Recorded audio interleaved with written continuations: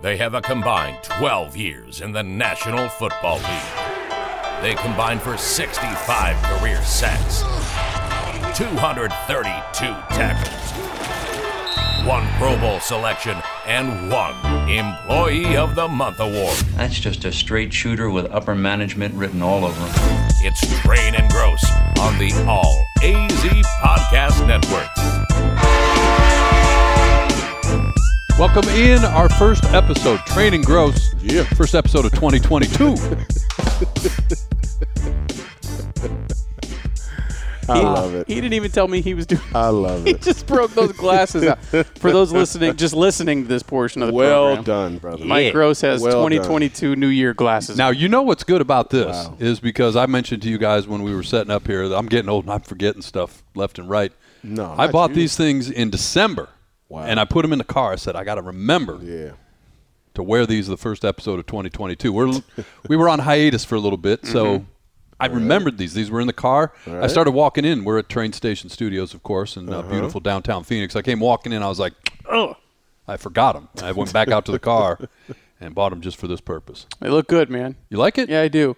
Here, take a picture and put it out on Train and Gross. On the on the line, take a picture and put it out. Put it out there on Train and Look Gross. at me now. But we're glad you're back, or we're glad to be back. We're glad you're listening. Shout out to our fans all across the great podcast platforms and YouTube that tune in, and shout out to Tom Duke, who put out a special request. What's up, Tom? He said, where these guys been? Yeah. Miss them as Wow. he drives the beautiful roads between Las Vegas and Taos. But we're glad to be back. Lots to get to. God, we got to start with Cardinals, don't we? I mean, Yes. they're done. I And love that. I love that you had nothing to say. I mean, you're just. I don't know where to speechless. go. I don't know where to go. Without because speech.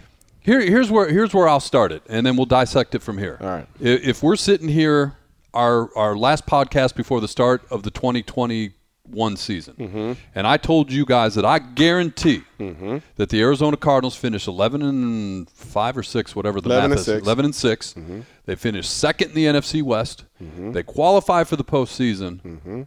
How are we feeling about that prediction? You feel pretty At good that about point. it. You feel pretty good about it. Right? Yeah. But I think it's what happened between the start of the season and how it ended, which has got people kind of with a little heartburn, little trying to figure out where do we go from here? Who do we fire? Whose job do we want? Where do we go from here, I guess. Cardinal fans are angry, Mike. Yeah. They're not confused. They're angry. They're pissed because this is a team that started off, 7-0? 10-2 as well. 10-2 and looking like a solid number 1 seed for the majority of the season, and then it's like the bottom fell out. And after the 10-2 season, or after the 10-2 start, they only won 1 more game. Yeah. And for them to lose that many games when you had such a great start, it just made people wonder, like, okay, how thin is this team? Because the thing that really played out about this team was there's not a lot of depth. At all. In On this critical roster. places, offensive line. Offensive line, defensive line. And I go back to this. I know I repeat myself a lot, but I've got kids, so I'm entitled. But we've talked about this, this very fact. The team that went to the Super Bowl that you were part of, Yep. your offensive line, they didn't miss any games. Didn't miss a game. The 5 men that played offensive line for I the don't know if they Arizona, missed a snap. they may not have, but I know for a fact they didn't miss any games. Yeah. And, whatever else happens in the NFL, you got to have a little luck mixed in there. No question. It's the NFL. People get hurt. People get injured. It's 2021. People have COVID, Things got to go your way. right? Yeah. And this there was no depth up front, and it was painfully obvious as the season went along. Mike, I think there were issues of depth all around this team. And I know there were a lot of high-dollar guys that they brought in, and they kind of mortgaged the farm for those guys. But when you start looking around this roster, and they're a player or two away from really being at the top of the draft type of team. And the way that they were able to get to that fast start, I think that was a shrewd move by this team in order to finally, kind of back their way into the playoffs, because when they got into the playoffs, that was after a bone-crushing loss. It wasn't like they went in with momentum or felt good about themselves. They kind of Michael Jackson moonwalked into the playoffs, if you will, after some very disappointing losses. A bone-crushing loss to the last-place team in your division. Yeah. right? Yeah. I mean, Not a good look. No, not at all. Lions, not a good look. Panthers. I mean, there were some head-scratching losses throughout the course of the season. And there's so many directions we can go. And to your point about how the fans feel, it makes sense. Because if you played side by side on a split screen, the Cardinals' very first game of the year against the Titans and their very last game of the year against the Seahawks, it didn't even look like the same team. Well, then you throw in the game this past weekend or this past Monday. It didn't look like the same team. No. Mike, that game was over after the first play of the game. The game was over. After that 40-yard rush, you could just see the Rams are like, yeah, we know these guys. Yeah. They cracked their code. Somehow, some way, they knew exactly who the Cardinals were, and they were able to figure them out and really tell them, you're not winning this game today. Yeah. And I've got nothing to come back to because you're right. You can't be that lost. You can't be that lost against a division rival. You've played this team twice already, Mike. And remember, the last time you played them in that same stadium, you beat the brakes off of them. You were physically dominant against that same Los Angeles Rams team. Yeah. And the way that things played out, it's like, okay, you can play the Rams anytime except Monday night, because the two times they played on Monday night, it got ugly. Yeah. It got ugly quick. Well, and this team is not ready for prime time. They were 0 for prime time in 2021. Let me ask you this. You talked about how they cracked the code for the Arizona Cardinals defensively. They figured them out. You as a defensive player, explain that a little bit. But furthermore, I don't know if you heard Aaron Donald's comments about Kyler Murray, that they knew once they got after him a little bit, he typically folds early in the pocket. And if you can contain him in the pocket, he's one of those guys that kind of just avoids the contact, and they knew that, and they could get after him a bit. Have you ever had that type of situation? But just, both of those, if you can, explain the crack the code, figured him out, and the comments about Murray. Of course, I've been there where you have a team figured out, where you've done enough study of film and you know what they're going to do. You've played them enough. I look at Carolina. Carolina was a team. We cracked their code in the playoff game, because we knew we had played them. What'd you figure out? We figured out with Jake Delhomme that he was a guy that he really struggled throwing the ball in the middle of the field. We picked him off 5 times that game, and all those picks were right in the middle of the field. When we kept him away from the sidelines with Steve Smith and I believe Mushin Muhammad, those guys, we were able to get after them. We knew if we could keep him in the pocket and make him throw the ball down the middle of the field, he was going to throw us. So you just play a lot of outside leverage? We had a lot of outside leverage, and I think there was 5 picks from 5 different guys. Yeah. Everybody knew what they were going to do. When did you sense it in the game? Well, we sensed it very early on. The game started off, they had the ball on offense, and they went right down and scored, and I think a lot of people were like, uh-oh, is this going to be a repeat? Mm-hmm. Because even in the first time that we played them and we lost, we still knew what they were going to do. We still had a good feel for the Carolina Panthers, but the second time we played them, we had a great feel for Jake Delhomme, and it was really locking in on Jake Delhomme where we could cut the head off the snake and kill the body. That's how we knew we could beat those guys, and the weather helped out. Sure. The fact that it was his birthday, he may have been a little distracted. I don't know what it was, but the fact is we knew we had a beat on him just like we did with Matt Ryan the week before when we played the Falcons. We had a great beat on him and his snap count. We knew what he was going to do, so we were completely locked in. And when you have that type of situation, it no matter what they try to do, they're not going to be right. We're going to make them wrong every single time they try to come with any kind of difference in their game plan, because if we know what you're going to do at your core, then it doesn't matter what the details look like. So when it ends the way it ends, you have to do the postmortem, and the way we do it is, and you alluded to the fans, and you look on social media, you have to assess blame. It's ugly. Have to assess blame. Ugly. Like we talk about a football team, you got offense, defense, special teams. There's 3 parts of the game, and I think when you look at a football team, you got 3 parts. You've got the players, you've got the coaching staff, and you've got the general manager. Yep. And when we assess blame here and we look and say, all right, look, and again, in context, again, if we would have said this is where it was going to begin and end, okay, Cardinals fans are happy, but we know the journey that we took to get here. Right. We got to fix that. Right. And we asked you after the Lions game, what role does a coach play that late in the season for professional athletes to get you ready to play whether it's a regular season game or heaven forbid, you're in the postseason in the National Football League. Does a coach need to prepare you? Obviously, there's a game plan. I understand that. But individually prepare you to go out and do your job on a football field? No, he does not. And if a coach feels like that's his job, we need to get a new coach. As a grown man that's getting paid very well, you have a responsibility to go out there and do your job at a very high level. One, you're getting paid to do it. Two, it's your legacy. You don't want to have to tell your grandkids, oh, you know, I feel short because I didn't study hard enough and I got my butt whooped in this particular game.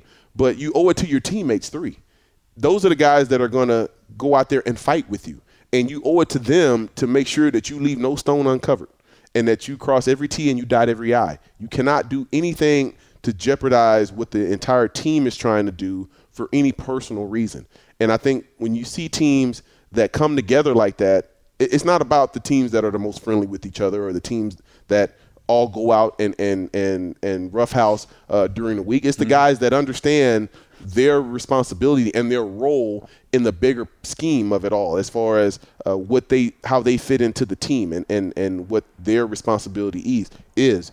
I think the Patriots and Bill Belichick describes that perfectly. Just do your job. Yeah.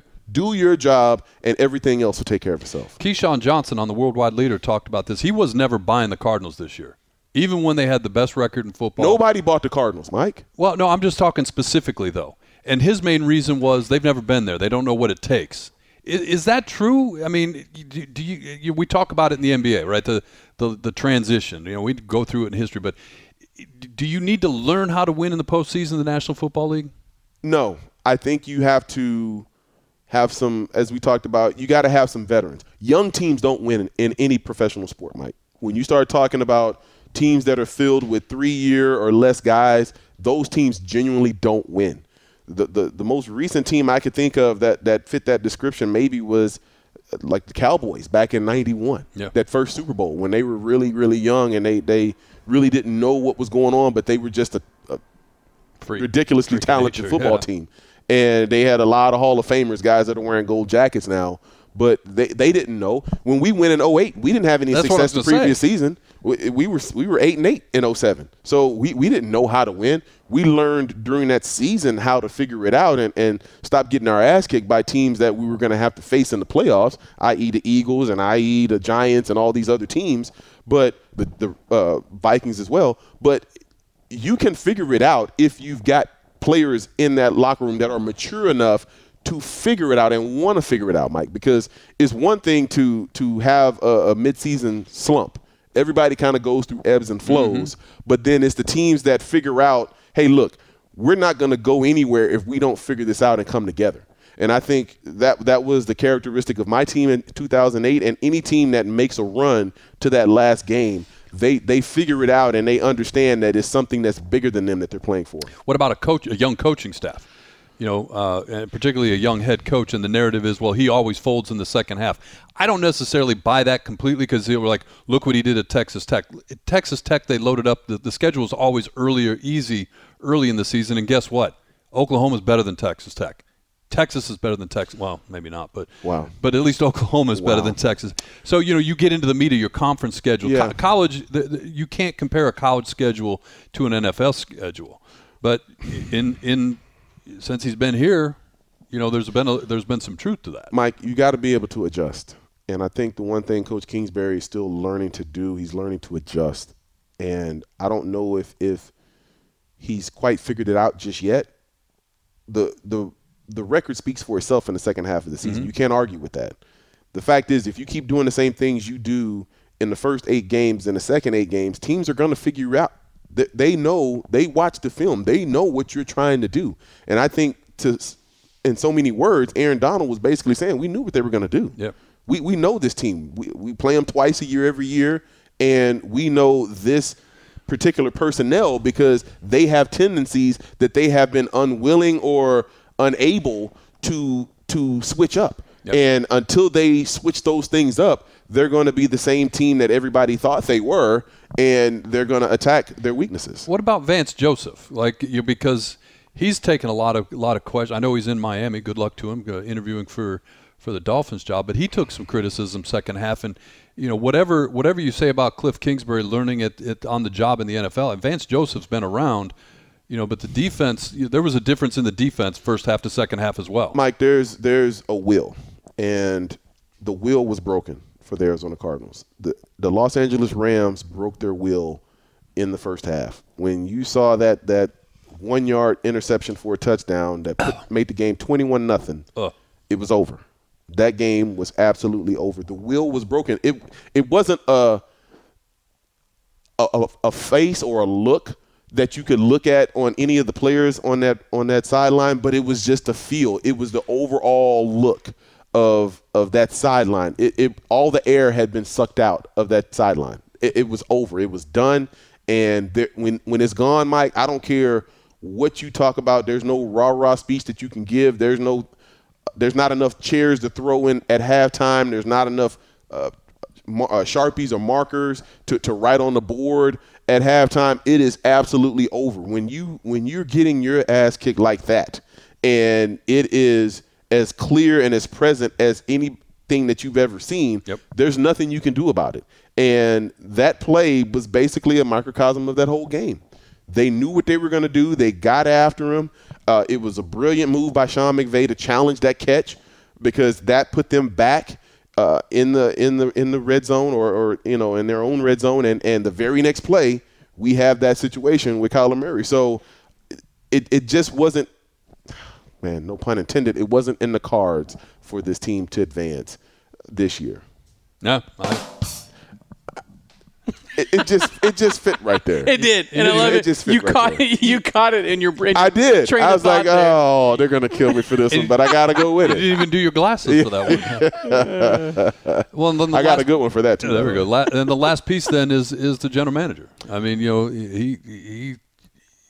There's gonna be blame, but Mike, I don't think that this was on Steve Keim. I really don't. I think with the moves that he made, nobody is going to question him bringing in Rodney Hudson. It's a great move. I don't think anybody on surface is going to go at him for J.J. Watt. Nobody foresaw him getting hurt against his former team, by the way. That's one of those, you're going all in. You're pushing all your chips in the middle of the table, and you're going for it. Even seemingly smaller moves like Colt McCoy. When you look at how the team missed Kyler at the end of last year with really subpar quarterback play from the backup, and a guy who came in and won games for them when Kyler was hurt. It worked out. I mean, so I look at the moves at face value. Those were not bad moves. Mm-hmm. All of those moves, they weren't earth-shattering moves. They weren't moves that were going to move the needle nationally. But I think for a lot of people here locally, it's a solid move to get some help for Kyler Murray right at the center of attention, the center, the guy that's going to touch the ball as much as Kyler Murray. That makes sense. It makes sense to go get a backup quarterback because we know the history of Kyler Murray. He's a smaller guy. He may not last the whole season, so you need a veteran backup. It proved to be a prudent move for them. Yeah. Then you talk about J.J. Watt. Yeah, he's a guy that has had his injury issues, but when you talk about what the defense was lacking all these years, run defense, he was a guy that made plays on the defensive front, all up and down as a center or as a nose, as a defensive tackle or a defensive end. He was a versatile leader, that a guy that you could look to say, hey, go make a play for us. And more times than not, J.J. Watt could usually deliver. Well, in midseason, he went and got Zach Ertz. So even better. I mean, yeah. I'm not putting this on Steve Keim. I really don't think that anybody coming for Steve Keim really has a legitimate leg to stand on. Let me ask you this about Kyler, because and fair or not, this is the narrative that's out there right now. The moment was too big for him. He was a deer in the headlights from the get-go. Whether that's true or not, I'm not trying to say any of us should play psychiatrists here on the podcast, but did you ever have, and you played big-time college football, so you played in big games in college football, you played obviously in the biggest of in the Super Bowl. Mm-hmm. Did you ever have somebody that the team was counting on where you can look them in the eyes and go, that dude ain't going to have it tonight? Sure, yeah. I mean, there were guys that... and I'm not saying to put names out there. I'm just saying, could you feel it when it's just not there? You're always going to have guys that come up a little short and don't quite live up to expectations. But you could see it. Like, it's a mental thing. It was mental, but I think it played itself out more from their actions. The actions always speak. Sure. And, yeah, you can have a guy that looks a little lost, a little deer in headlights, and, it's going to piss down his leg. The moment's too big for him, all that kind of stuff, and wet the bed.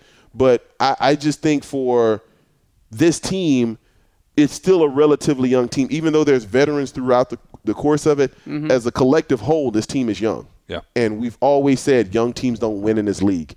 And when you go against a team like the Rams, who definitely was more chips in the middle of the table than even the Cardinals, their chips actually were a little bit better chips than what the Cardinals had. So, speaking of Steve Keim, 26 players are unrestricted free agents. So he's got his work cut out for him this offseason. Where do they need to improve the most? Because let's be real, you're looking up at the Rams, right? The Rams they're the cream of the crop in this division. For how long, though? Because they talk about pushing all your chips in the middle of the table. They're on a short shelf life. But this is a really good team, but where's this team need to improve the most? You got to improve everywhere. You got to go get another receiver because I don't think A.J. Green was what they hoped he would be. No, Christian Kirk may not be here. Both A.J. Green and Christian Kirk are unrestricted. I don't think either one are coming back. So you're going to have to go and get another receiver. Rondale Moore, I think he had some moments where he flashed, but is he really a number 2 receiver? He's that slot guy that you get creative with. I don't see him as a number 2. I mean, you got to go get another receiver. You've got to find somebody that is going to be a serviceable defensive lineman. You've got to go get a game changer at defensive lineman. And I know that we've got J.J. Watt, and I know we've got Chandler Jones. But Chandler Jones may not be here. I mean, they never did address his contract. Nope, it's still wide open. And this is a guy that, at the beginning of the season had the 5 sacks in the first game, and he was making it rain. He made no bones about that. He wanted to show that he was still worth it, and he still had the goods to demand the big time contract. Let me ask you this: there's so many things when it comes to defensive line play that guys like Gross and I would never see. But most people look at the one column in the box score, the sack numbers, and apply that as if the defensive line, he didn't show up in the box score, he must not be doing anything. When you watch Chandler Jones, how effective is he still out there on the field? He's still very effective. I think to some degree he was distracted this year, in my opinion. I thought he played distracted. I thought after the first game he proved his point, and I thought he maybe rested on his laurels a little bit. But I don't think it ever affected his effort. I don't think it ever affected his desire to win. It just didn't seem like the same Chandler. There were moments where he was out there playing. He looked like he was the only guy out there playing in the front 7 because there's a lot of issues, especially with those recent draft picks at linebacker. I was just going to ask you about that. They're going to have to figure out because number 25 was yet to be found anywhere making plays at the end of the season. He came in at first and he was playing, but these special teams. I don't know. You got your number 1 pick, then his primary contribution down the stretch is special teams. That's not going to get it done. And you saw it last year with Isaiah Simmons where, it took time.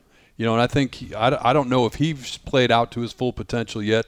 He's a lot better this year than he was last year, but in my opinion, they're counting on those 2 guys at the start of the season. If you could go back and look at things and question and well, twice now you could say that the plan for both those players that they originally had didn't pan out. Because if you go back to draft day, for Isaiah Simmons. Remember, they kept saying, I know in college football he was a Swiss Army knife, could play anywhere on the defensive side, but he's going to be a linebacker for us. And all of a sudden, already you're seeing him all over the place, right? There was one game he played over 20 snaps as a defensive back. And then remember when on draft night, when it came to Zaven Collins, this guy is starting day 1. Didn't pan out either. So you could make the case that the idea that was had by the front office with Steve Keim on draft night hasn't panned out for either of those guys yet. Well, I think you have to give a little bit of credit to Jordan Hicks too. A lot of credit to Jordan Hicks. For him to not only stick around after hearing what he heard on draft day, and then to still have enough professionalism to go out there and do his job and still win the job and still get the C put on his chest, that speaks a lot to him as an individual. That I have a lot of respect for that man because he could have very easily been salty. He could have said, the hell with it. Yeah, I'm not going to be a cancer, but I'm not going to be a guy that's going to just help others take my job. But he went out there and kept his job, and he played at a really high level, and he actually kept Zaven Collins on the sidelines. It was because of his play. It wasn't that Zaven Collins necessarily did anything wrong. Yeah. It was that they just underestimated Jordan Hicks. Vance Joseph said that a couple of times when asked this question about what's going on with Zaven Collins. His response was, well, who do you want me to take off the field? You know what I mean? Right. You want me to take Jordan Hicks off the field right now? No. Who do you want me to take off the field? So it's just the way it's played out. To me, you make a strong argument, and I know I'm going to say this the wrong way, but when you factor everything in, Jordan Hicks is the defensive MVP of this team. Like, for all the reasons you just listed. Right. Right? And we said that at the beginning of the year. Like, the way he handled everything. Right. For that alone, he deserves MVP. Absolutely. And he is back, Nick. I mean, they need him back. Well, and contractually he's back. I guess my point is, like, it's not his decision at this point. And if I'm the hierarchy, figure out how to way to say I'm sorry. They better be glad that he's not unrestricted, because if he was unrestricted, he'd be packed up and gone already. Well, no, but I mean, he would have them over the barrel. It would be like, look, thank you, sir. May I have another? Because I'm going to stick it to you, and it's not a matter of if, but when. He's signed at 4.25 next year, and that's a bargain. That's a basement bargain. Yeah. So it's going to be an interesting offseason. Cardinals draft 24th, I believe. Ugly ending to a season that started so pretty. And since we were on hiatus, this is just kind of a in the business term, it's a data dump. We'll come back to this and we'll do some deeper dives. But the playoffs continue. Yes. And we want to talk about that minus your Cowboys. Woo! How about them Cowboys? How happy were you? Oh, how much does a pig love slop? About that much, I guess. We'll get into that next on Train and Gross. Train and Gross. I kind of missed this. You should miss it. It's only been 2 weeks. We've been gone forever. It's 2 weeks. I missed it. I was fiending, man. I felt like Chris Rock, man, on New Jack City, man. Right? I was fiending. Playoffs continue. Keep calling me, man. They keep calling me. Playoffs. Cardinal season over. Playoffs continue. Brutal. Looking at the lineup, we'll just do a quick flyby on each of the games. Saturday's lineup, you got Cincinnati at Tennessee, San Francisco at Green Bay. You got Sunday, Los Angeles Rams at Tampa, and then the Bills at Kansas City. Those are your 4 games this weekend. Point to a game out of those 4 that is one you feel extremely confident about who's going to win that football game. I feel extremely confident about the Kansas City Chiefs. Over really? Yes, Over the I Bills? Do. Yes, I do. And you know why? Because I think the Buffalo Bills proved their point earlier this season already. And I think they strutted their stuff. They stuck their chest out when they had that game against the Kansas City Chiefs in Kansas City. Yeah. Because remember, I think it was a Monday night or a Sunday night game. I think it was Sunday night. It was a Sunday night game, and you saw Josh Allen. He was prancing around at the end of that game. And when he would get first downs, he let everybody in the whole stadium knew that he was getting first downs. And I'm telling you, when you provoke a team that has been to 3 straight AFC championship games in the last 2 Super Bowls, there's something to be said. And they're playing – that's a much different Kansas City team that they faced in the beginning of the season against the Buffalo Bills. That's what I was about to say. They caught them during that time when Kansas City was still feeling things out this year. Still finding themselves. Right. Yep. And I'm telling you, the one thing that all professional athletes have is long memories. They're going to remember how Josh Allen and company walked out of that stadium feeling real good about themselves, talking about, everybody want to talk about how your Raiders circled the building 3 times. they basically stomped on the logo. 38-20 that night. 38-20, and it wasn't that close. Yeah. And I'm just telling you, those guys in Kansas City, they got a lot of pride. And I wouldn't provoke that team because they've got the kind of personnel that can ring 50 on you in a heartbeat. They do. But on the other side, and I understand what you're saying about Josh Allen, you have to be impressed, though. Of course you're impressed. And they're coming. And, he put early against the Patriots, he put that team on his back. And, as cold as it was, like he doesn't have that quarterback mentality. No. He's out there running and he's not sliding. He's a defensive end playing quarterback. And you talk about, a guy, and his story is well known, junior college, no offers, had to go to Wyoming, et cetera, et cetera, et cetera. Worked out. And, to your point, you talk about the petty and keep the receipts and all keep that. The receipts, man. And he kept them. Josh Allen has kept them. He's kept them. But the Kansas City Chiefs kept them too. Right. And so we'll see how that plays out. All right, so we'll work it in reverse order then, since we jumped on that one. The Los Angeles Rams, fresh off the victory over the Arizona Cardinals, they travel to Tampa Bay and play Bruce Arians and his $50,000 fine for hitting his own. Yeah. I love it. I mean, the Achilles seemed pretty good right there. I mean, it didn't stop that right hook. You know what I mean? But, this is my favorite week in football. It is. The divisional round. Because now you've got the pretenders out of the way. Yep. With all due respect for all the teams that made the playoffs, congratulations. That's hurtful. But they're pretenders. I'm just saying. Okay, even you, Sean, did you really think that the Raiders were going to win the Super Bowl? The Raiders shouldn't have been there. Okay. To begin with. So Steelers. all I'm saying is when you get through the wild card weekend, now you got the teams that are actually really feeling like they have a chance to make a run. I'm with you. They're a player or two away from actually going all the way. And I think when you start looking at this particular round, it's like boxing. Styles make fights.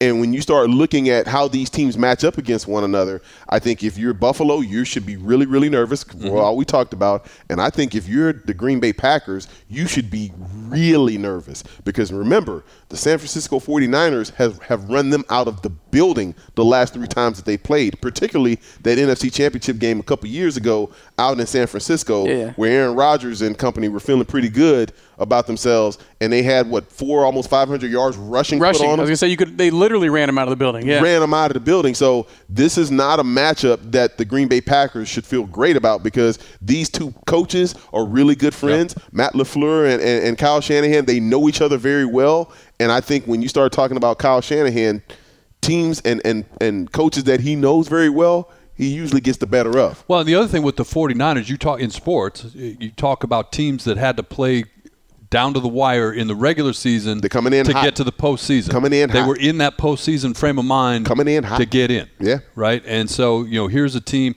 that they're facing, to your point about the Packers playing in arguably the worst or second worst division, I don't know if the NFC East, Oh, they're the worst. Yeah, they the worst. worst. Okay, so the North is right there. Yes. So the Packers haven't had to been in that frame of mind. Now, they played well, and they earned the number 1 seed, but I think I said it a couple weeks ago. I don't want any part of this 49ers team. They're getting healthy, and Jimmy Garoppolo is doing just enough. Plus, he apparently is playing for whoever his next employer is going to be. I agree with you.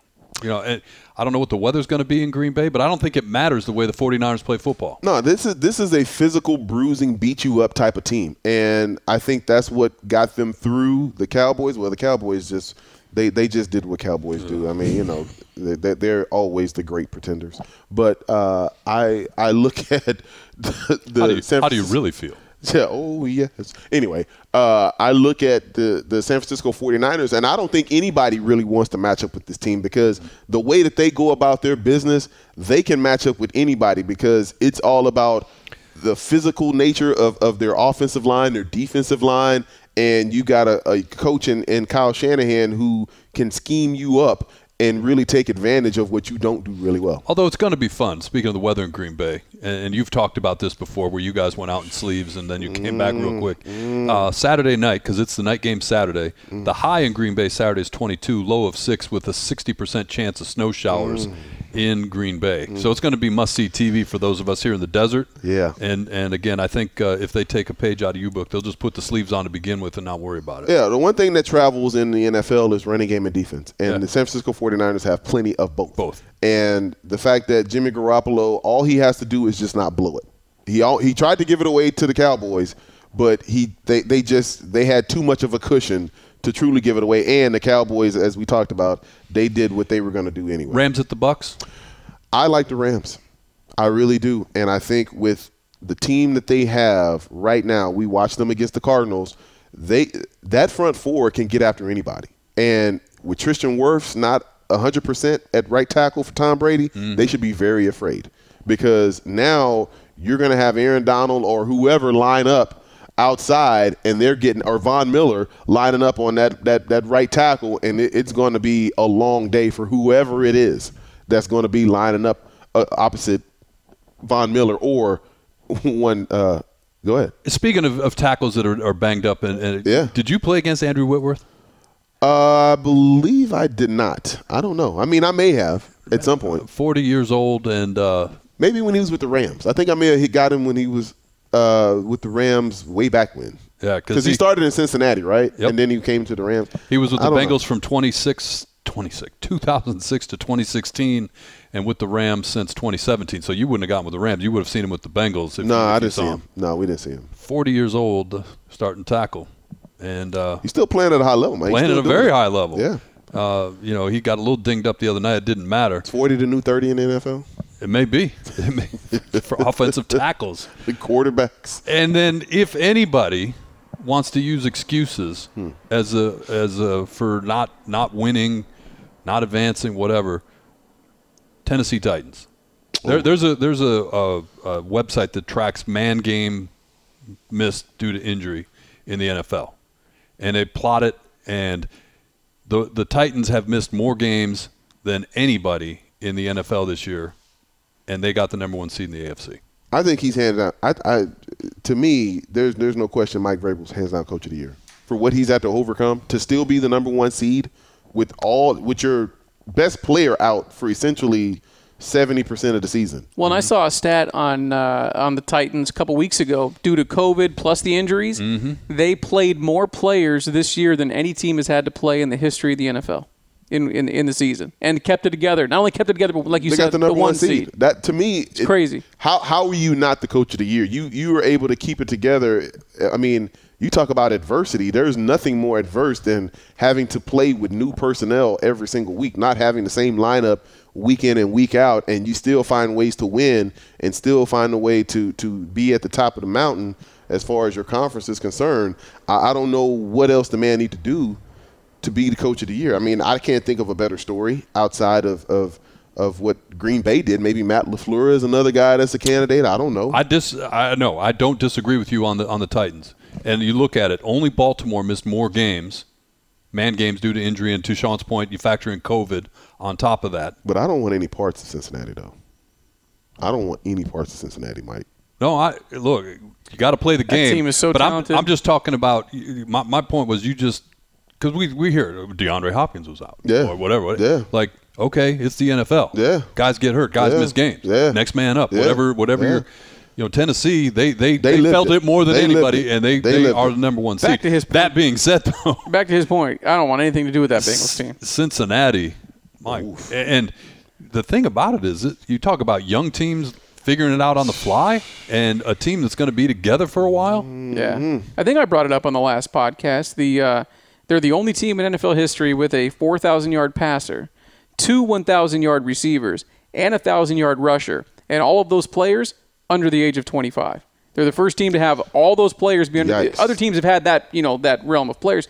None of them have ever had those 4 under the age of 25 at the same time. Yeah, and they're going to be around for a while. And you talk about the ability with those rookie contracts now to put pieces in place around them for the next couple of years without worrying about paying your quarterback, without worrying about paying your wide receivers or your running back.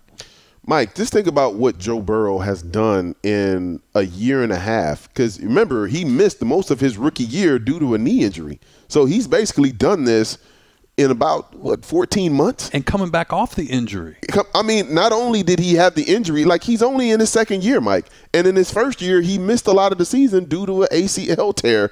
And he's come back. And not only are people not even talking about his ACL tear, they're talking about him being one of the brighter faces of the entire NFL. And Cincinnati. How calm was he in that football game, too? We talked about Kyler, and it would look like a dude that was very nervous in his first playoff game.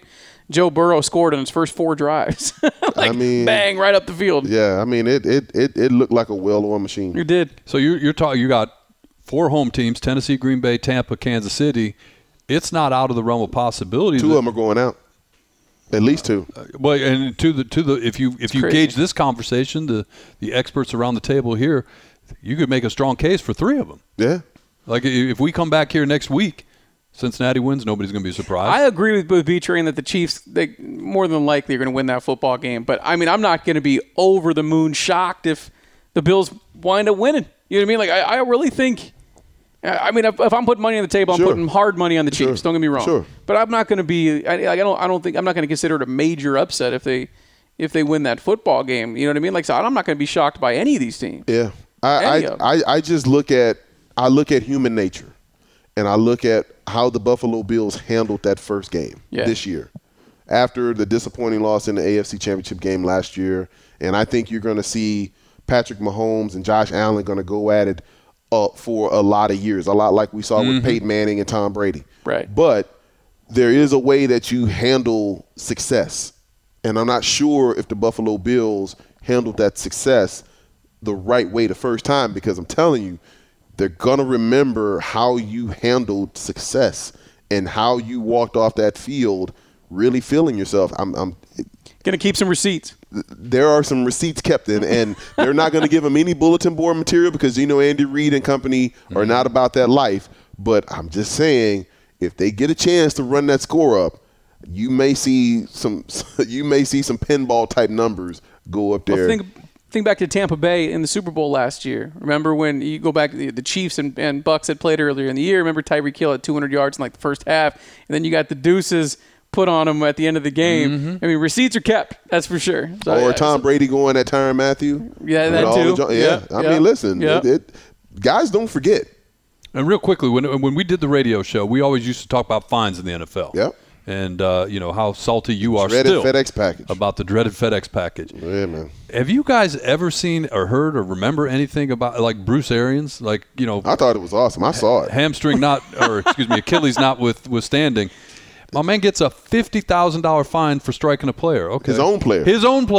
His own player. Who had some choice words for him, too. He did to him what your mom did to you when you were little. All day long. And you walk upside the back of the head and say, get your. I mean, with some colorful language to go with it. I mean, look, nobody's ever going to mistake Bruce Arians for being politically correct. Right. Nobody's ever going to mistake him for saying things the right way, but the one thing you always are going to know about BA, you know where he stands. He's an open book. He is an open book. He's going to tell you exactly how he feels, and I actually believe AB when AB said, BA told him to get the F off the field.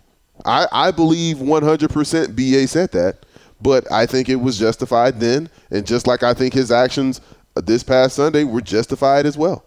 You don't do certain things and cost your team opportunities to win the game. And he made his point. I think it was a valid point. And if anybody had a problem with it, then I think they probably have a problem with BA all the way around. Yeah. He said he's going to appeal it, but he's happy to pay it because I feel like the owners should chip in for that one.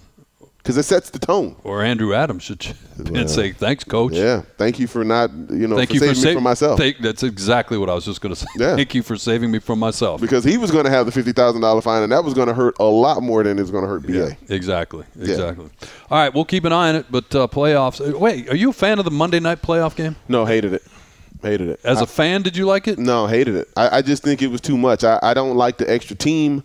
I don't like the fact that you got to wait till Monday. I mean, you run the risk, and I maybe it was because it was the Cardinals, and I'm still having a bad taste in my mouth about how they perform. Sure. I understand what the NFL is trying to do. Oh no. They're trying to. It's a hostile takeover. Yeah. It's a hostile takeover that of much all is clear. TV. That much is clear. Yes, and they tried to extend the regular season to yet another game and another week schedule. But I just thought it was too much. I agree, and I was done. I was done after Sunday. Well, yeah, and the extra teams are never going to go away. So were the Cardinals. That's a fact. Oh, that's a fact of life. Hit it. There you go. Thank you. But is it a disadvantage for the Rams? They played Monday night. Now they got to turn around and play on the road. It would have been a huge disadvantage had they had to play Saturday.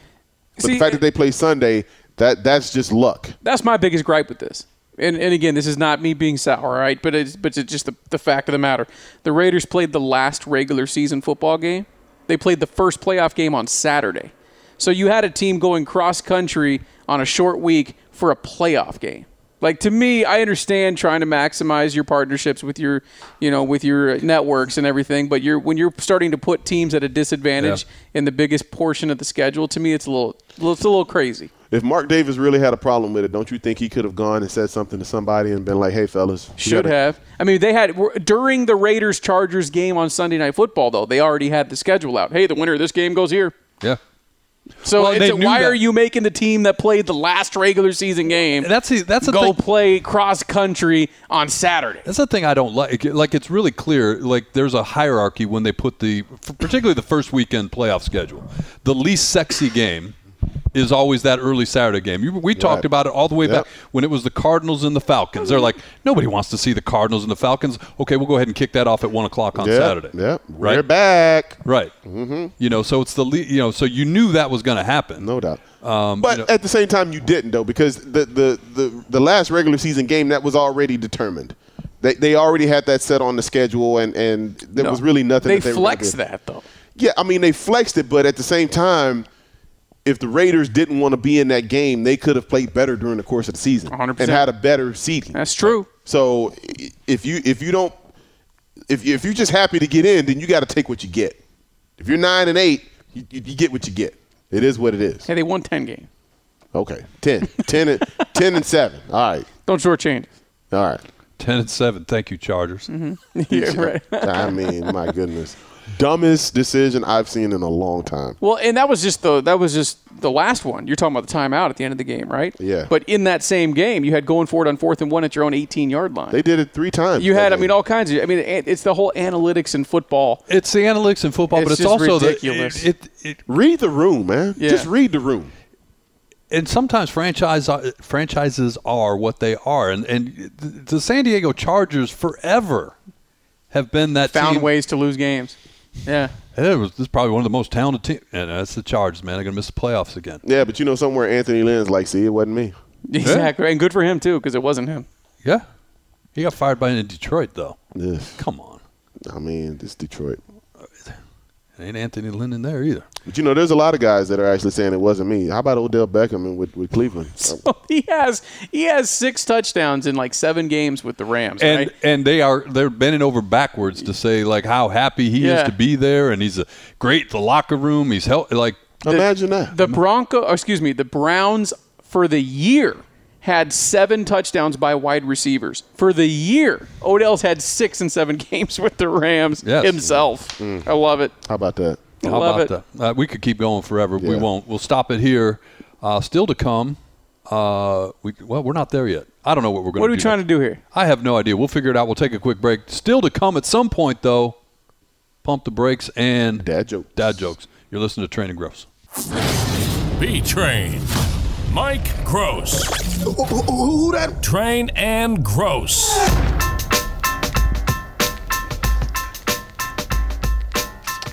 Basketball. Can't forget that. Can't forget the basketball, man. Real quickly, college basketball, man. It's interesting just to see. We talked about it. My bad choice of words last time we used it. I won't do that again. But COVID is, and you know this, Sean. I mean, you work for Sun Devil Radio Network. You never know one day to the next if you're playing a game. We went a month without a home game this year already because of COVID issues with other teams, COVID issues with us. Now, there also was some facility issues that caused a cancellation of a game over there. But, it's been one thing. Like, we played against Utah Monday at 2 o'clock. That game was supposed to be the previous Thursday. So, you're just kind of moving things and making them up where you can at this point. Yeah, it is. Arizona Wildcats, they're ranked number 3 as they work through it. But again, you look at it, Gonzaga number 1, Auburn number 2, Arizona 3. But even the disparity in number of games played amongst the top 25 teams. And then, the conferences are working hard to try to reschedule these. There's no way, though, that they're going to get all these games in. Nope. So we're going to be kind of faced with what we were a year ago, where you get the tournament and you're going to have to take it on faith when they start putting teams around there. We got maybe not as many issues, but there are still issues when you look at, like I said, missed games. I mean, it's a fact of life. A couple things that I take away from college basketball right now. One is nobody wants to be the number 1 overall because they keep playing hot potato with it. Teams that are number 1 keep losing. And Gonzaga ain't losing again. So the Gonzaga ain't losing, but I mean, are you Do you think they're a better team than Baylor? No, do you think they're I better don't. Than Baylor? Do you think they're better Purdue? than Duke? No, I don't. Duke? No, but I mean that's the Houston. whole thing. That's the whole thing with Gonzaga every year. Like Right. if you're going to get to Gonzaga, you got to get them before the first week UCLA. of January. Yeah. And then they're going to run through whatever that conference they play in, and then you're just going to have to see what you get. But that's the story with them every year, right? They get some wins, but again, they lost to Duke and they lost to Alabama. So Respectable losses. yeah. But again, when you start looking at the top 10, any of those 10 teams, you could put their names in a lottery and pick one out, and okay, they're the number one team this week. Yeah, because absolutely. they just keep passing it around like a cold, and nobody wants to have that number one back or target on their back, because now it seems as if every time they get that number one ranking, they go down as soon as they get it. The thing that I want to keep an eye on, and we mentioned Arizona's number 3, UCLA's also in the top 10, and USC's bumping around somewhere in that range. Is this? Does the Pac-12 continue the work that UCLA did a year ago? Because we're going to find out. Sean says we're too critical of the Pac-12 sometimes, but they've been kind of absent on the national stage when it comes to the primary sports, right? Yeah. UCLA, I think, surprised a lot of people a year ago, and they were a hot pick coming into this year, and they've struggled a lot with COVID lately, but they haven't. When they've played, they've looked good. Mike, so there were two things I said. One was nobody wants to be number one. The other thing was I don't like what the NFL has done to college basketball. They have made college basketball basically irrelevant, because now you've pushed the Super Bowl back to February 13th. Nobody's paying attention to college football or college basketball until you get to March Madness. Mm-hmm. The regular season has become like, can we find a game? Because the NFL has completely dominated all of TV. And if you're not on Saturday morning, I mean, because think about it, the big showcase games used to be on Saturdays. Yeah. What are we going to watch this Saturday? Absolutely. We're going to watch divisional playoff games. No, you're not lying. And what they do then is if you're CBS and you got the early game, then you plug a game in opposite an NFL playoff game afterwards. So you got a late afternoon game on Saturday maybe that somebody would want to watch. But no, you're not wrong. And going out another week. Yeah. I mean, the Super Bowl will be February 13th this year, a day before Valentine's Day. You know what's going to happen. Right. They don't forget Valentine's Day. They will move this thing one more week. Don't get me started on Valentine's Day. They will move this thing. Eventually, it'll move one more week so they can have a 3-day President's Day weekend. Oh, God. They're going to move it one more week because people have always said, what's the big you should have a holiday around the Super Bowl. Or move it to Saturday. Well, whatever. Yeah. But if you do that, you've basically made college basketball regular season irrelevant. You might as well not even play it. You might as well just go straight to the NCAA tournament, have a coaches poll, and have the top 68 teams. Have a play-in game, the bottom 4, because nobody knows what's going on because nobody's able to see them. Nobody's paying attention to college. You're barely paying attention to pro basketball, and there's been some great storylines that we've talked about going on in pro basketball as well. We'll get to that in a second real quickly before we pivot off of basketball. Hey, come on. Well done. You've done this or something. Thank you. Do you have Pac-12 Network at home? I do not have Pac-12. We moved. Who does? I do. I moved, and I have the Cox cable in my new Good place, for you. and so I've got the Pac-12 Network. Wait a minute. I got Cox, too. I might have it. You haven't I found don't it? even know. No, I had to look for it. Looking for it. You never looked for Well, look for it. I don't hate Darren Sutton calling college basketball games. You remember him from Arizona Diamondbacks. Yep. I won't wear that polo fame. And he's not bad calling Pac-12 games. And it's, to me, watching, and I mentioned USC. Mm-hmm. And again, I'm not an expert. But that's not a bad basketball team. They play in the shadow of UCLA, especially now that UCLA is back. It's not a bad basketball. It wasn't Andy Einfeld, or however you say his name, that was at Florida Gulf Coast. Mm-hmm. He's put his mark on that program at USC. See, the thing about Pac-12 is it's kind of become backwards, because now you're looking for the basketball to kind of do what the football was trying to do or had done for many, many years. Yeah. And now when you start talking about the dominance of Pac-12 basketball, they may have a couple teams get to the Sweet 16. They may have 3 teams in the Sweet 16 when it's all said and done. I can make a case for all 3 of the top teams this year. Right, and that's something that the football team hadn't come close to doing in the last, decade and a half? Yeah. And it's interesting how you see this Pac-12 and the fact that basketball has become the most dominant sport, but yet football is still the one that gets the most money. Like it's still befuddling, and I still think to some degree you're going to have to find a way to get Pac-12 football back in the mix as far as being relevant in college football landscape. Yeah, absolutely. All right, NBA locally, Phoenix Suns. We haven't done a podcast for a little bit. They keep rolling. Best record in basketball. I don't think still. they lost a game since we did our last podcast. They're 34-9 as we sit here and record this. Devin Booker looks like an MVP candidate. He really does. I think this is the first time. Last year, it was CP3. And he got all the credit. He got all of the attention.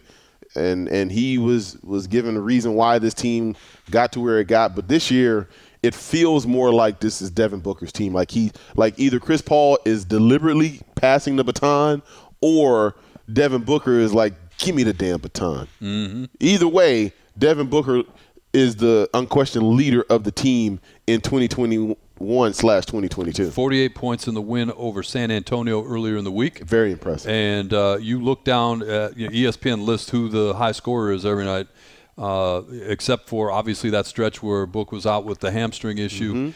It's almost always him. Yeah, almost always him. To your point, he's taken that baton. Two losses in the last 10 games, but this team is 2.5 clear now of Golden State. Yep. And we've talked about it, and I don't see anything that's changed as those two teams on a collision course for the Western Conference. They're on a collision course, but here's the thing that scares me about Golden State. Golden State is losing games, but they're not caring about losing those games because they're trying to. It's like a science experiment. It's a science experiment because they've just got Klay Thompson back. You still don't have Draymond Green back in the lineup, who is really the heart and soul of that team. Mm-hmm. He's the facilitator on offense. He's the guy that gets Steph Curry all those open threes with his screens. So they're not even full throttle just yet. And when they're able to come back full throttle, and you have some of those guys that have played so well off the bench that had prominent roles, but now go to the bench. Now you deepen an already deep bench for the Golden State Warriors, and now you look at what they have. I'm not sure that there's enough teams out there that can really match them for what they do with their backups, with the reserves. Because when you go to the second quarter, Mike, those games are over. Golden State, when they get to clicking on all cylinders, they can blow you out with their second team. And with Phoenix, they're going to need to be healthy with their starters. They've got a respectable bench, but their bench no way compares to what Golden State can throw at you every single night. Yeah. One more game left. It's a couple weeks off still between the Warriors and the Suns. And then, looking over the rest of it, you mentioned Ja Morant while we're getting ready to do this. Memphis is a fun team, and they're quietly taking that fun team, and they're the number 3 team in the West right now.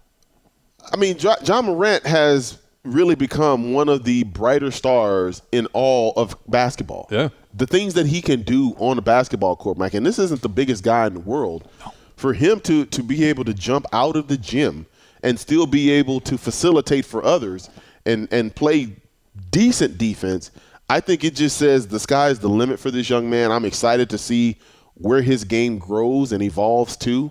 But right now, he is one of the best tickets that you will see in all the NBA. I would put down hard money to go and watch Ja Morant play.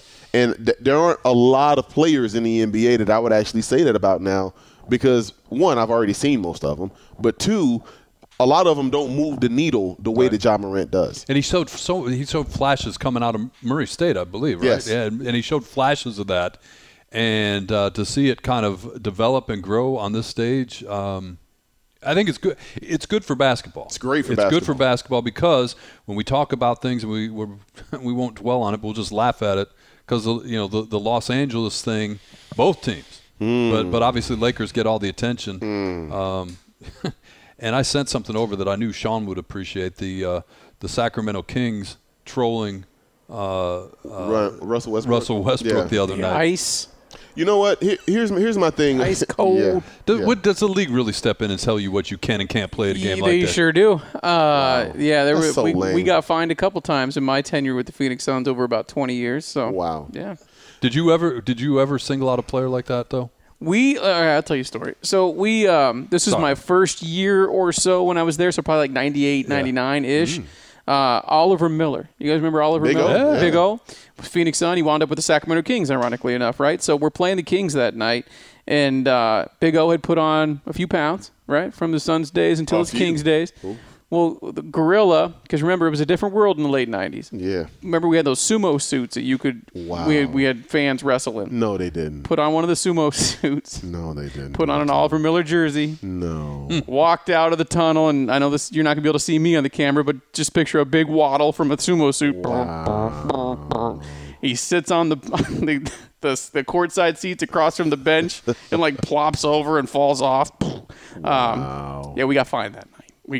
Wow. So those kind of moments, yeah, you can't overstep. There's a line you can't cross. Yeah, and then you can't play certain things when other people are at the free throw line. And if you upset them, then they can complain, and there are a lot. But why can't you play brick house when somebody's at the free throw line? Well, you could. You might be. You push the limit there. I want to hear brick house. Homer Simpson Doe played too loud, got us yelled at. Come on. When an opposing player missed a free throw, things of that nature. So you just kind of go a little. It's like the NFL's running the NBA now. Yeah. Well, this was. This was back in the day too. Well, and it was fun. Talk about Devin Booker. Early 2000s. Yeah, as well as he's playing. What's the biggest headline for Devin Booker this week? Him and the Raptor. The Raptor. Oh, it was beautiful. That was a beautiful moment. Right? It really was. That was kind of lame. It's the whole thing to me is hilarious. And then and I think it's lame on Booker's part. Yes, to get upset by it. Well, and then the San Antonio Spurs mascot, whatever he is, putting himself in the He's cone. hilarious. He put himself in the cone of silence. He's hilarious. You know who else was good? And, no longer with us, obviously, because the team isn't. But the Seattle Sonics had, like, the Sasquatch. Oh, yeah. That dude was good. Okay, who has the best mascot of all time? Go is awesome. I think he's up there, and that's no bias. I think Gorilla should be up there. But one of the most recognizable and probably the top of mascots would be the San Diego Chicken. Just because they're recognizable. Remember him? Yeah. Recognizable. Just very recognizable. Very recognizable. And his moments with Tommy Lasorda, legendary. The thing about the chicken was, like, it was so good, but then he incorporated it, and, like, you'd have the chicken in, like, 6 different stadiums on one night. Because, right. like, it's true. And speaking of The Simpsons, they kind of made fun of that, where they had the clown college and, everybody. So that's a huge question. That's one that you'd have to take a little bit of time to think about. Yeah. Who's the best mascot? I like the Gorilla. I like the Denver Nuggets mascot. Yeah. Rocky. Rocky's pretty good. Yeah.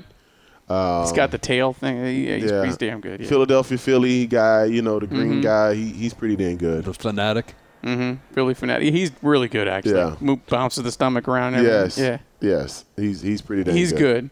Who else, Gross? Who are we missing? I don't know. I would have gone with the chicken. Chicken, just because he's so iconic in those moments with. Well, and he kind of set the stage. He did. He was a mascot. Yeah. The Chargers.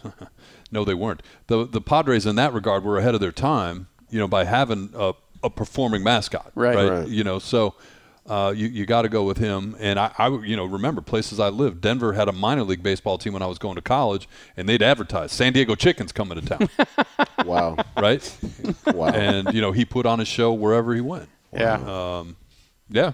You got to do something though. You just can't be cute and just. No, you got to have. You got to have a little something to you. You got to have some athleticism to you. Well, and I think social media allows you to push that envelope now, and you can introduce a mascot. The Philadelphia Flyers introduced Gritty, and when he first came out, people were like, that is the dumbest thing I've ever seen. Thing. Yeah, now he's like, what's the point? Yeah. Go on social media. This thing has taken a life of its own. The eyes, man. I just can't look him in the eyes. The eyes. It's creepy. Yeah, it is. Yeah. So, the mascot-wise, I don't even remember how we got into this conversation. The gorilla, I asked the question. I was like, because the gorilla is still. Because I asked you if you ever got fined. He's iconic. Like, how did we get there? Yeah. And then you got the performing mascots versus the live mascots. Like, you could have that whole question.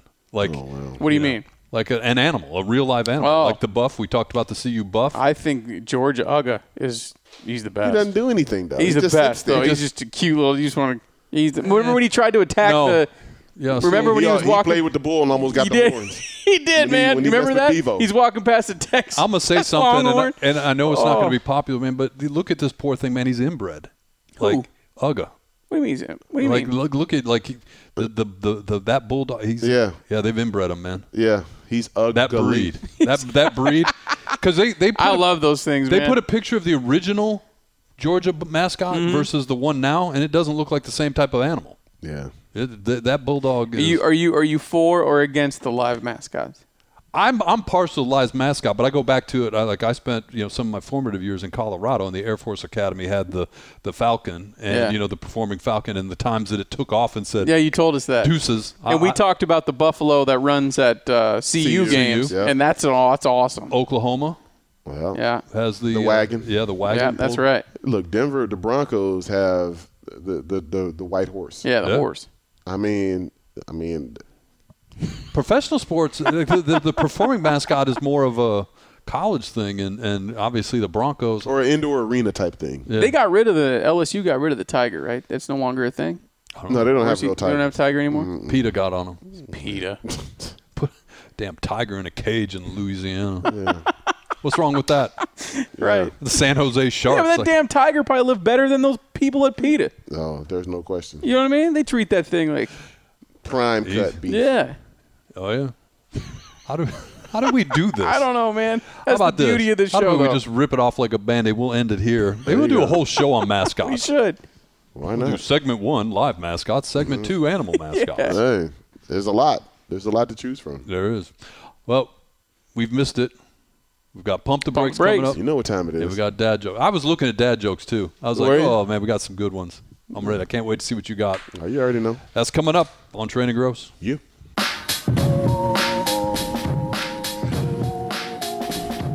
The podcast rolls along. Training Gross. Follow us on Twitter at Training Gross. That's right. But it's the time of the show. Pump the brakes. Getting ready for this segment. I was Googling What were you Googling? new Mountain Dew flavors. Oh. What? Oh, I don't know, because you always do. Like No, the sports ones are good, Yeah. but the other stuff. I've got multiple pop culture types, Yeah. more so than sports in this one because we got to make up for it. Yeah, there we go. Let's do it. Let's go. So you know how it works. I'm going to give you guys some topics. You tell me if you're pumping the brakes on that, if you're rolling with it. We're going to do some rapid fire to start. All right. Okay? Rapid fire to start. I want you to pump the brakes on whether or not these 5 gentlemen are on the hot seat in the National Football League. Okay. All right? Pump the brakes or not. B-Train, Cliff Kingsbury. He's on the hot seat. So you're rolling with it. Yeah, he's on the hot seat. He should be on the hot seat. 3 years, 1 playoff appearance, and it was a bad appearance. Yeah. You might as well not have been there. Yeah, I think he's definitely clearly on the hot seat. Gross? I think it's the nature of the beast. You're on the hot seat, but I sent you guys something, the contra argument. Yeah. 5-10-1 with a rookie quarterback. Yeah. Improved to 8-8. Yeah. Go to 11-6, qualify for the playoffs, playing in the best division in football. They got 2 teams still in the playoffs. 49ers went to the Super Bowl in 19, and the Rams went in 18. Yeah. That's not my argument. Right. That you balance it off. Sure. That's an empty argument because in the 8-8 season, you had 2 chances to win and get in the playoffs Yeah. at home. You couldn't do it. And you lost to teams that didn't even have their starting quarterback or backup quarterback. No, I mean, the bottom line argument is this act is going to get old, and if we see it again next year, Yeah. Well, and it's funny how he's gone. It's like the circle of life in the NFL. At the start of the year, I think a lot of us had, hey, he needs to have a good year here, or he's on the hot seat. And then in the middle of the season, we're talking about Coach of the Year, and look at the job he's doing, and oh my God, Oklahoma might try to take him from the Cardinals, give him a contract now. Remember all that? And then right at the end of the year, you're right back where you started. Yeah. Dude's sitting on the hot seat. Mike McCarthy, on the hot seat. absolutely. There's no doubt about absolutely. it. Yeah. I mean, He should be. Jerry Jones was melting down. Yes. And this is not whatever else you say about the Cardinals, and I guess ultimately Michael Bidwell's decision. Like, he has patience. Maybe too much, people would say with this, but Jerry Nah, Jones. patience just cheap. Don't want to pay guys. Jerry Jones has no patience, and he will pay guys to go away. But you look at his tenure with head coaches. He's been patient with head coaches. Yeah. Mike. He does not He fire. did. He does not fire coaches. Jason after Garrett 3 got a years. few too many years, probably. I mean, there were a couple of those coaches that Yeah, were fair were point. there for a few Yeah. years longer than they should. Frank have. Reich. No. So pump the brakes on Frank. Because Frank Reich has been to the playoffs with the Indianapolis Colts. Mm-hmm. Now, he did it, Should again, but really, they have no business not being in there right now. No. But I, as the general manager said, though, there's nobody safe, and he's not committing to Carson Wentz as a quarterback for next year. Right. So I think they've already kind of let it be known who they're putting a lot of the blame on. That was a bad look. Jacksonville? Yes. And it wasn't even like a freaky. They got beat down. Yes, it was a beat down. And Robert Irsay, is it Robert Irsay? Jim Irsay now. Sorry. He's a quirky kind of guy too. Ultimately, these make this. He's out there on social media, and he apologized for it, but guys were going to be gone. They'd already been gone. They'd be gone. Yeah. Kevin Stefanski, Cleveland. No, they just went to the playoffs last year, man. I mean, there's no way. No. Pete Carroll. No. All right, so you're pumping the brakes on both of them. Yeah. I'll go back to Cleveland. Cleveland's issue is a quarterback issue, and that predates this head coach. Yeah. Unlike the situation here, Kyler and Cliff are tied together at the hip. Yeah. He inherited Baker Mayfield and all that he is. Pete Carroll, hot seat. I don't know if you call it a hot seat. At some point, does Pete Carroll say, "I'm done. I just want to retire"? I mean, I'm 70-some years old. Yeah. Go enjoy life. But that's all he knows. He's already thrown his defense coordinator under the bus. His longtime assistant in Ken Norton Jr. Mm-hmm. I was shocked with that one. That one. Yeah. I didn't see that coming. So he's definitely not bailing. Yeah. And he's trying to cut bait with anybody that's going to help him go over the ship. I'm a big Ken Norton Jr. fan from when he was a player. I love Ken Norton Jr. So I was stoked when he was the Raiders defensive coordinator. But to be perfectly honest, the performance when he was in Oakland and then now in Seattle, I'm surprised he's still there, was still there, to be honest. But remember, though, he goes back with Pete Carroll when he was at USC. Right, correct. And he played at UCLA. Yes. So this guy has been loyal to Pete Carroll, and for him to just throw him over the boat like that, sure, that says somebody's trying to keep their job. They're not trying to race. Well, you're right, because sometimes there's coaches that they don't have to bend to that kind of pressure. Correct. I think Pete Carroll has earned enough in Seattle to say, "Look, I'm staying, and Ken Norton Jr. staying too." I think he could go to ownership and say that. You didn't do that, though. Exactly. So it makes you wonder what's going on. For one, they don't retire, man. For one, they don't. Just retire. It's a young man's job. They don't have anybody left from the Legion of Doom. They don't. I mean,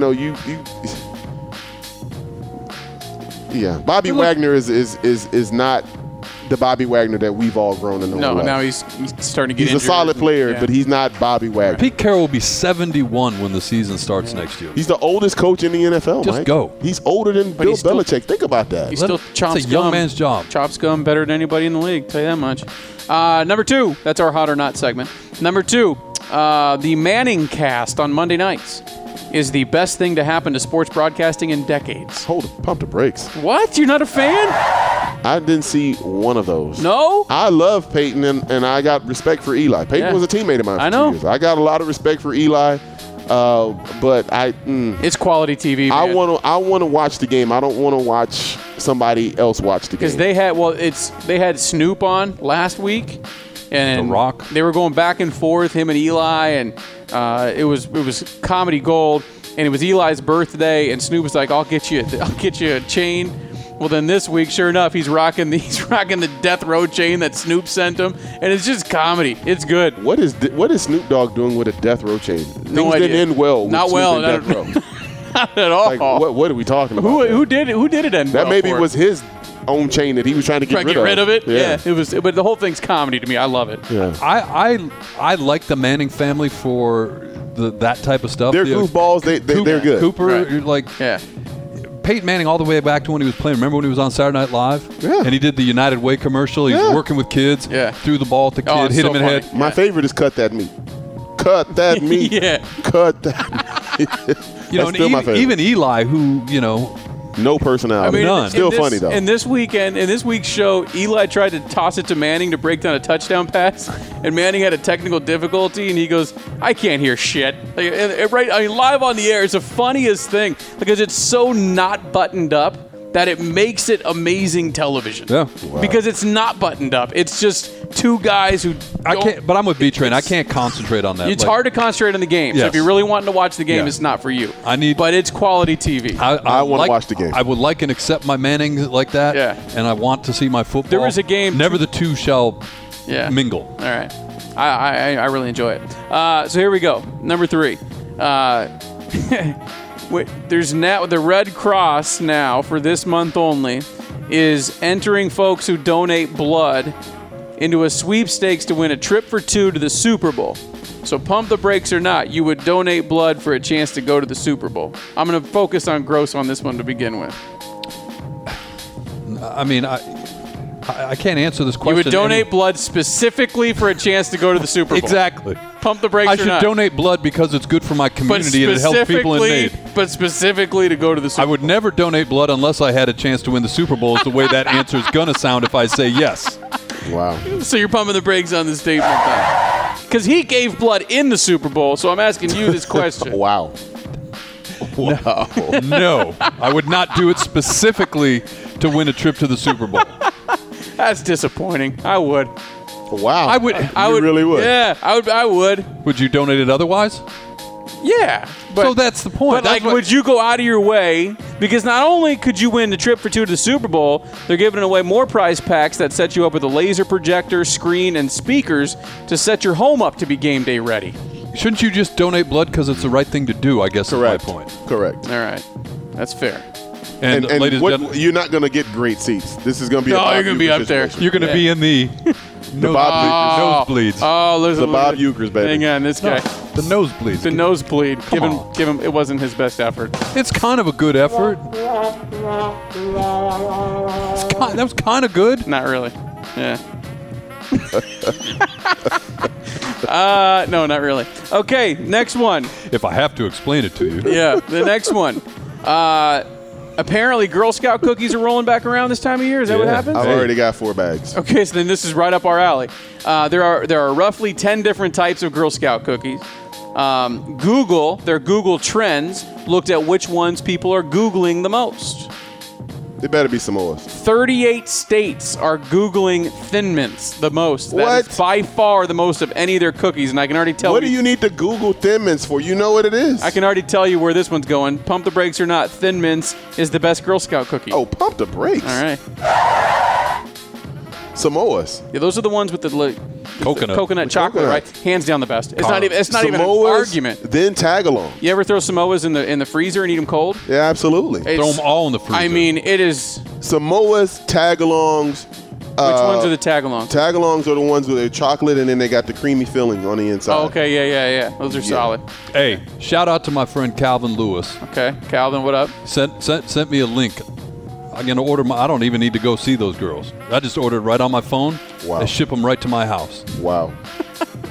Apparently, they switched up how this works a couple years ago. Where They did. You used to be, you go out and get your sales, then you submit those, and then they give you the cookies to go give out. Now you got to commit to it. You got to buy X amount of cookies. You got to say, okay, I think I'm going to be able to sell this many, and you take them on. You had people with garages full of cookies that they couldn't sell a couple years ago. Here we go. I'm going to play the part of Sean Crespin now, and you guys just tell All me right. thumbs up, thumbs down. All right, pump the brakes or not, but okay. S'mores? Yeah? Yeah, thumbs up. Thin Mints? Yeah, they're good, but they're not Middle. Really? Middle. He's pumping them on thins. Tag-alongs? Yeah, we're getting Thumbs on up. that. Yeah, Samoas? absolutely. Do-si-dos? Which ones are those? Those look like the peanut butter ones. I'm pumping the brakes on those. Not a All fan. right. Not a I'm fan. in the middle. The oatmeal sandwich cookie with peanut butter filling. I have no thumbs opinion. down. I have no opinion on that because I've never had it. But yeah, I'll thumbs down it then. Trefoils, those are the butter cookies Yes. Really? Thumbs up, I was yes. gonna maybe I got to try them again, but I was gonna hit one of those. with a glass of milk. And then Microwaved. the lemon, Oh, is that right? the, Microwave. the lemon ups, the lemon cookies. I like the lemon ups. They're not No. bad. No, beach. And then they got this thing that I'm not familiar with. Maybe it's new this year. It's called Adventurefuls. Never heard of it. I've never heard of it either. It might be All right. new. It's an indulgent brownie-inspired cookie with caramel-flavored cream. So which one is and it? a hint of sea salt. Which one is yours, Gross? Brownie, caramel, and sea salt. Yeah. I'm I'm in for on that. Yeah. I'm put me down for if I'm ordering. Calvin, I will be ordering Samoas and Thin Mints, Yeah. I'm in on that. and they go. No they, tag-alongs? They immediately go in the freezer. Yeah, Thin Mints are solid. But out I of the can't be. freezer, too. I mean, I got to pace my. Tag-alongs, though? You're not even going to order a box of tag-alongs? All right, I'll order a box of tag-alongs, too. Come on, man. I'll Venmo you. Add them to Calvin's order for me, too. $5 a box, right? It's not bad. I'll take it. And finally, before we get to our dad jokes, Ozark is coming out with season 4. Are you familiar with Ozark, B-Train? No. It's a Netflix show. It's phenomenal television. But season 4 is coming out on the 21st, so it's Friday. We're recording this on a Wednesday. But pump the brakes or not, all streaming shows need to release every episode at once. I agree with that. I'm totally on board with that. What the hell? I don't watch a lot of TV, so that's not sports related. So I'll go with it. I'm with you guys. What you guys like? Because they're talking 100% on Gross, board. they're talking. Netflix is starting to talk about how they're going to start releasing things once a week like traditional television. I'll pump the brakes on that right now. Yeah, everybody's on Netflix because they've raised their prices, and then they're like, oh, well, we're releasing Ozark. Like, okay, I'll keep you. Yeah, I'll keep you. More than 3 episodes in a sitting for you? Oh, yeah. When I first watched Breaking Bad, Yeah. McCabe and I did this on when we had a radio show. That's like 4 hours worth of it's longer than a football game. So I dug my heels in. I'm like, I'm not watching. I'm not interested. Yeah, it's good, And Karen and friend, they're like, no, you got to watch it. So I'm good. like, no, I don't want to watch it. Finally, she said, just try it. So she put on the first episode of like, damn, this is pretty good. Next thing, it was like 8 o'clock. Next thing I knew, it was 2:15 in the morning. Yeah. Wow. Still watching. It's Still- good. I mean, I'm sitting sideways. I can barely stay awake. I got to work the next day. I'm still watching. I see. 3 episodes for me, regardless of the show, is pretty much my cutoff. Like, okay, I'll pick this back up some other time. 3. I can do for it, me. man. I can do. You can power through. Yeah, power on All through. right. There you go. Like B-Train in the Gatorade bottle in the dorm room. Wow. Wow. Not everybody knows that story. Well, we'll have to come back to. You'll have to tune into a Tune future in episode when I bring next it up time. again. Yeah, Yeah. buddy. That's All right. that's a doozy. Okay. And my wife hears this stuff. She's like, "I wish you'd listen to me like you listen to B-Train." Yeah, I know it's true because you're going. Remember 8 years ago when we had this guy on B-Train and he told me this? Oh yeah. And your wife can't. Yes. Yeah. Absolutely. Okay, so let me move the page. All right, so here it is. It's time for dad jokes. The glasses are already on. My man That's over right. there, Let's he's do it. ready to go. Let's do it. After his dad joke, he's going to give us one of these. Now, if it's quality dad joke, he's going to get the laughter. This is our grading system. If it's over the top, you're going to tell your friends. You get the applause, but there's always that chance, like when Mike Gross tried to drop one in mid-segment a moment ago.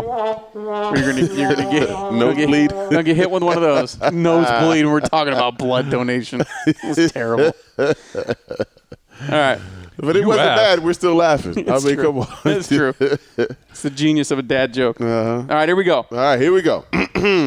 It goes like this. I tried to come up with a carpentry pun that would work. Was that not the joke? That was already good. Yeah, that would. I got to start over. Damn it. That was already You good. got me. All right, here we go. Here we go. I tried to come up with a carpentry pun that would work. I think I nailed it, but nobody saw it. It's